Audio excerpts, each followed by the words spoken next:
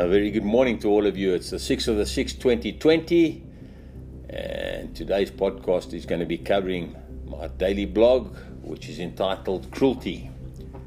There's so much cruelty out there. We are inherently cruel by nature. How many of us instinctively turn the other cheek when offended? It's not our go-to action. The itch of payback must get attention if we are to survive the onslaught from others. Most of us don't really worry much about what others do with their lives, just as long as they keep their distance when it comes to encroachment. We have an invisible space that belongs to us.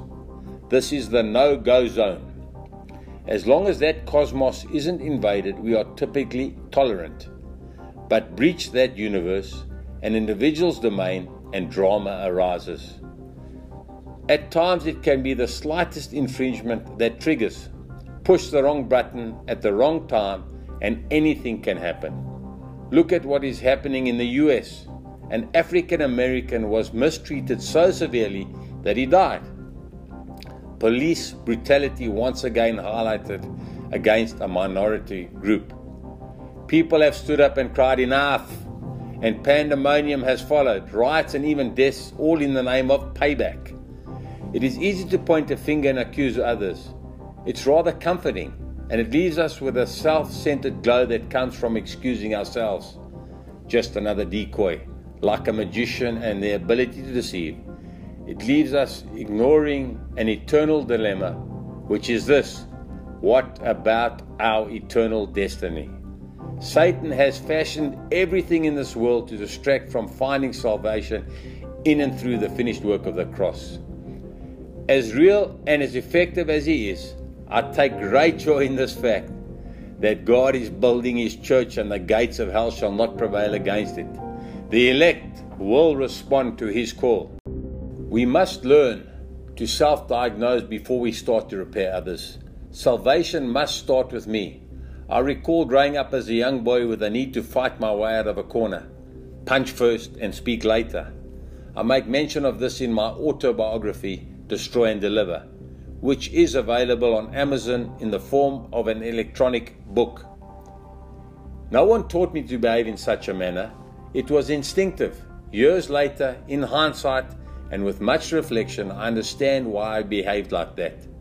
The psychologist would like to notch it up to an upbringing that was hard on me. My parents getting a divorce when I was 10. That must have played its part. Consequences to our lives most certainly have their role to play. However, when we go deeper, it frees us up correctly to analyze our actualities.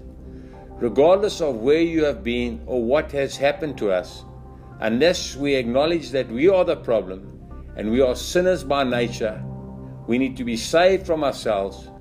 We must destroy the victim card that only we have the power to relinquish. It belongs to each individual, and unless we deal with it correctly and throw it into the fire, we will always be looking to get payback, and it will always be someone else's fault. Without salvation, without accepting what we have freely received, we will never be willing to freely give. Giving will always be conditional. Repentance is the very first cornerstone that needs to be laid in our lives if we are to succeed. And the fascinating part behind it all, it is impossible to achieve this without God's involvement in our lives. And it all started with Jesus Christ becoming a man and living a life of sinless perfection. I want to spend some time here to help us understand what this actually means. What is sinless perfection? It simply means that the will of God, the Father, the creator of the universe, demands a specific type of behavior if we are to find favor from him. Hence the law of God through Moses, and that is known as the first covenant. A set of laws that dictates how the Israelites had to live their lives. You can read about it in the book of Leviticus. However, over time, this covenant proved that it was an impossible task. In fact, the Apostle Paul goes as far to say that one of the greatest lessons to come out of the law is that we are sinners by nature, and that if left to ourselves, we will always fall short of the law's requirements. It was a tutor to teach us that we needed a Savior. I'll say that again. It was a tutor to teach us that we needed a Savior. Miss this, and you will always be groping around in the dark with minuscule glimmers of hope, thinking that some new method may get you there, only to disappoint. God has made a way.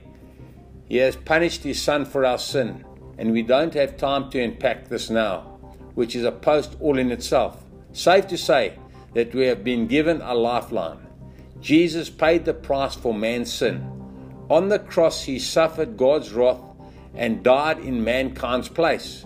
On the third day, God raised Him from the dead, proof that God accepted His Son's sacrifice for sin. Jesus paid the penalty for our breach and satisfied the demands of righteousness, which settled the wrath of God. Jesus is now in heaven with a resurrected body, a glorified spiritual body.